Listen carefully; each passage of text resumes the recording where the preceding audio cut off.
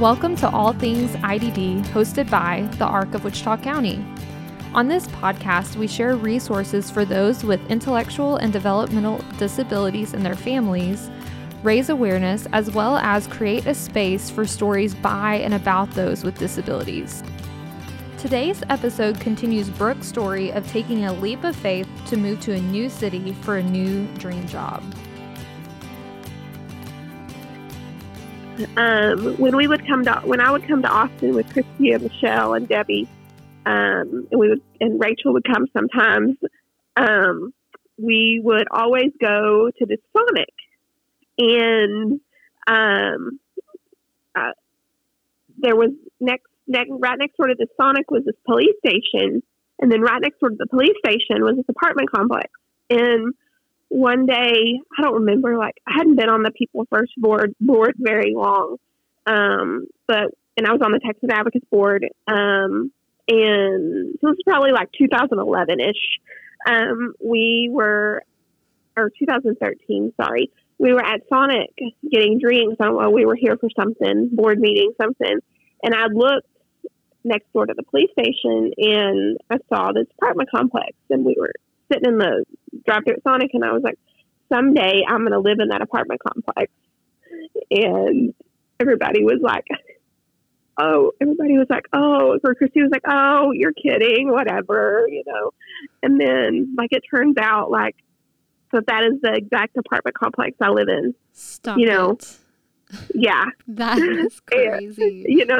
And that's actually really funny how God works. That's how we found this apartment, was because my mom and I were in Austin, and I was here looking for apartments, and we wanted to get a Sonic drink, and I was like, I know where there's a Sonic, because funny story, there's not Sonics on every corner, like there is in Wichita it's Falls. not how it is there. And so I remember, we wanted a Sonic drink, and so I remember we were sitting at that Sonic again, and I was like, Mom, that's the apartment complex that we would always look at while we were getting our Sonic drinks. I was like, and I used to tell Christy, Michelle, someday I'm going to live there. And so, yeah, so that was just one of those really cool full circle moments of having a dream, and then getting to make that dream a reality. Yeah. So you said in 2015 is when you moved down there? So no. So yeah. So that would be the next part of the story. So came down for my first session in 2013, kind of fell in love with Austin. And then 2015 was the next session. We came down several times, or a couple of times that time. And that time, I remember I just really felt like I was going to be at some point, was going to be here. And then I just remember it was just that calling was only getting louder. I didn't know why he would, what he would bring me here for. And so then in 2015, we had conference. We were in Dallas, and things were kind of stirring around. There were some hard things about to happen in the life of Texas Advocates. And I just remember we were about to the point where we were going to hire our own staff. And so I remember December 18th, 2015, me and Michelle and Christy were down here because we were going to have a meeting with TCDD, which is our funder, who kind of funds Texas Advocates. They give us different projects throughout the years to help us with our funding. And we were about to have a meeting with TCDD. And I remember it was just going to be a few officers coming down for this meeting. And so me and Christy Michelle, we came down the night before. We went to Chewy's, and we just had the best time. And then this is where I really get emotional. So then the next day we got up and we went to the meeting, and we started talking about Texas Advocates hiring its own staff. And I can remember not really seeing myself in that role, but just kind of putting it in the back of my head, hey, oh, that'd be really cool. But then they were talking about how possibly the person could just work from home. And so then I started thinking, well, maybe I could stay in Wichita Falls and just work for Texas Advocates from home. And then, so then the meeting was over and we were going to get back in the car, to come, to start back home, but we were going to take our time to get back home. And we were getting back in the car, and Noreen, who I'm not sure if you've met, but she follows us into the parking lot, and she goes, and this is this changed the whole trajectory of my life. She goes, Brooke, I wish that you could apply for the job and move to Austin and work for Texas Advocates. And so I remember going home and not getting much sleep the next several nights, and just praying about it, and just really felt like the Lord was just telling me to go for it. And so at 11 o'clock at night, just a few nights before Christmas, because this was December 18th, and then we came back on the 19th, and then few days later was Christmas, and we were waking my mom up at 11 o'clock and telling her what had happened, that there was a possibility of a job in Austin, and I don't know. And so we talked about it for the next several days, and then I think right after Christmas, or maybe a couple days before, I called Noreen and I told her that I definitely wanted to be considered. And, she was kind of helping Texas Advocates through kind of just the really hard things that were going on. And so she was just there to make sure that that we were being treated fairly and that everything was going to be okay. And so then I just within a couple of weeks, we were down here in Austin, and I was looking for apartments, and I moved to Austin. It was a leap year. So I moved to Austin on February 29th, 2016, and been here ever since. Have absolutely loved it. Haven't looked back once. I joke that, I don't think I'll ever move back home, but even with Austin growing like crazy, you're still about it.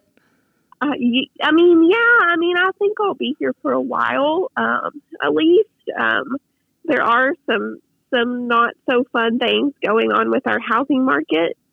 And so I'm at the point now where I'm ready to put down roots. Next March, I will have been here for 6 years. So I'm at the point now where I'm ready to put down roots and buy a house and, start to, maybe grow a family in some way, but with COVID, and the housing market it is, it's just one of those things that, I'm just kind of waiting, but, I could rent here another year, or I could, move just a little bit more into the city, which I would love. I could move a little bit more north. What's the next question? So what is the role of Texas Advocates in getting the local chapters to come and speak? Let's start with what is session for those that don't know what that is. Okay. So session is 140 days every other year. So we just had session in 2021, and we'll have session again in 2023. And it's 140 days, and the legislature comes together, and they just pass bills. They write bills and pass bills for 140 days. And there's a lot of debates that go on, and a lot of just really, really tough hearings and meetings that go on to make to pass bills. So right now, currently one of the bills that's really, really a hot topic is the voter suppression bill. And so right now that bill is being heard.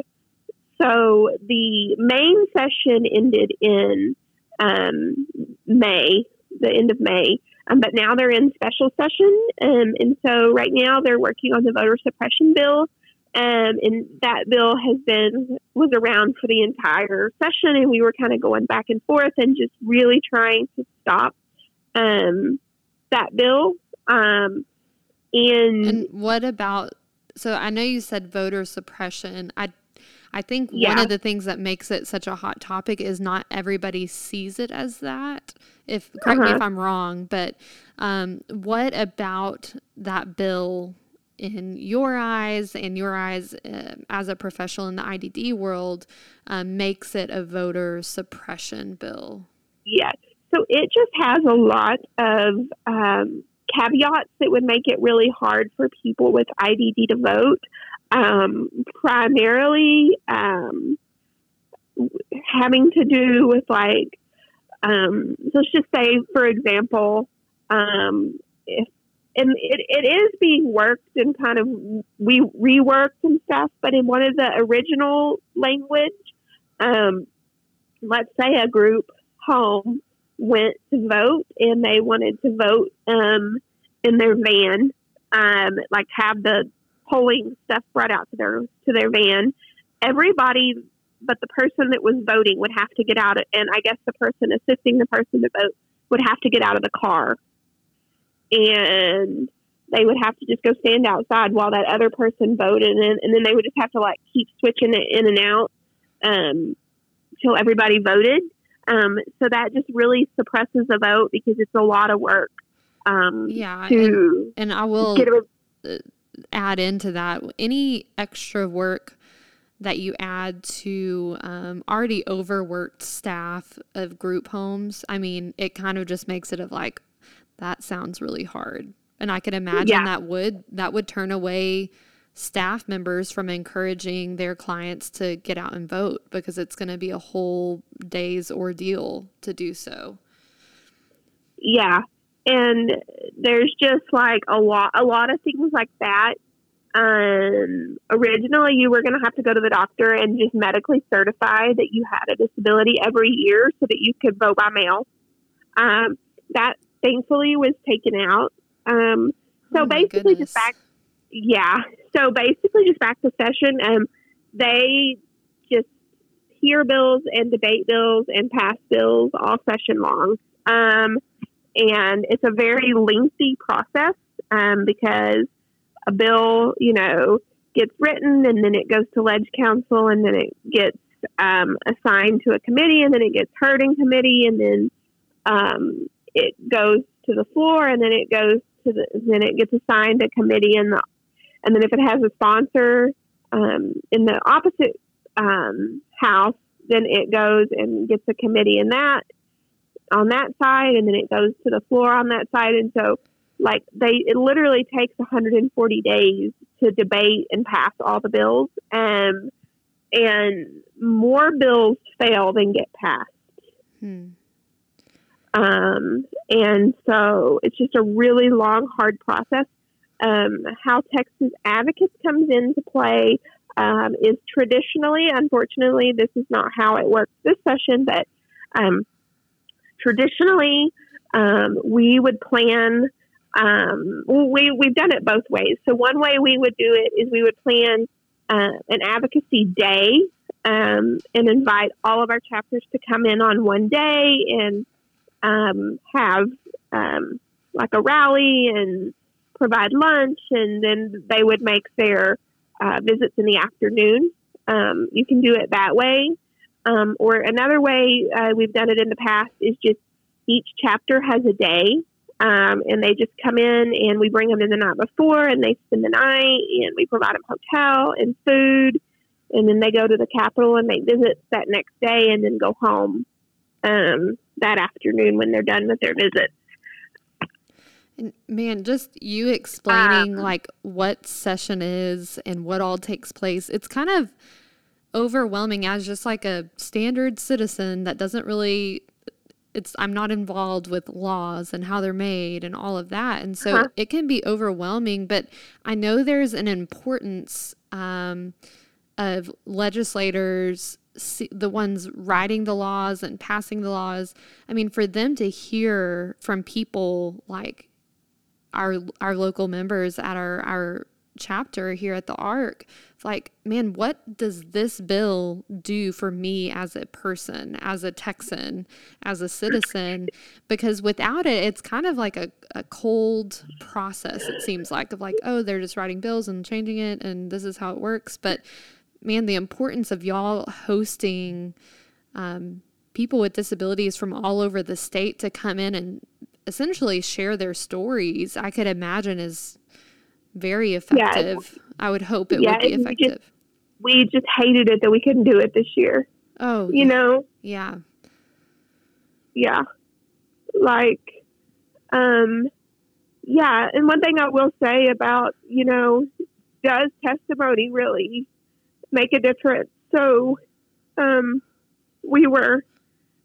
I didn't get to go to this hearing, but there was a hearing for a really controversial guardianship bill. And everybody that showed up to testify for this bill, or basically everybody that showed up to testify for this bill, was against it, and very much so against it. And so by the end of the bill, by the end of the hearing, the legislator had decided not to proceed with the bill, and that it would come back next session, but it would look very, very different. And yeah. Had those people, had that group of people not shown up, I mean, I'm assuming it just would have been passed. It's kind of like the loudest voice, I would think, has the most power. Yeah. Because had y'all not been there fighting for your perspective, your cause, that would have just moved forward and been limiting in whatever way for people with disabilities. So it's a really important work that y'all are doing because it takes people in Austin and that direction from y'all to help us at a local level know how to have an impact. So I mean, we appreciate everything that you're doing. I like asking people on this podcast because our listeners aren't only people with disabilities or parents of people with disabilities. I mean, we hope that it's people that aren't connected to the IDD world. So,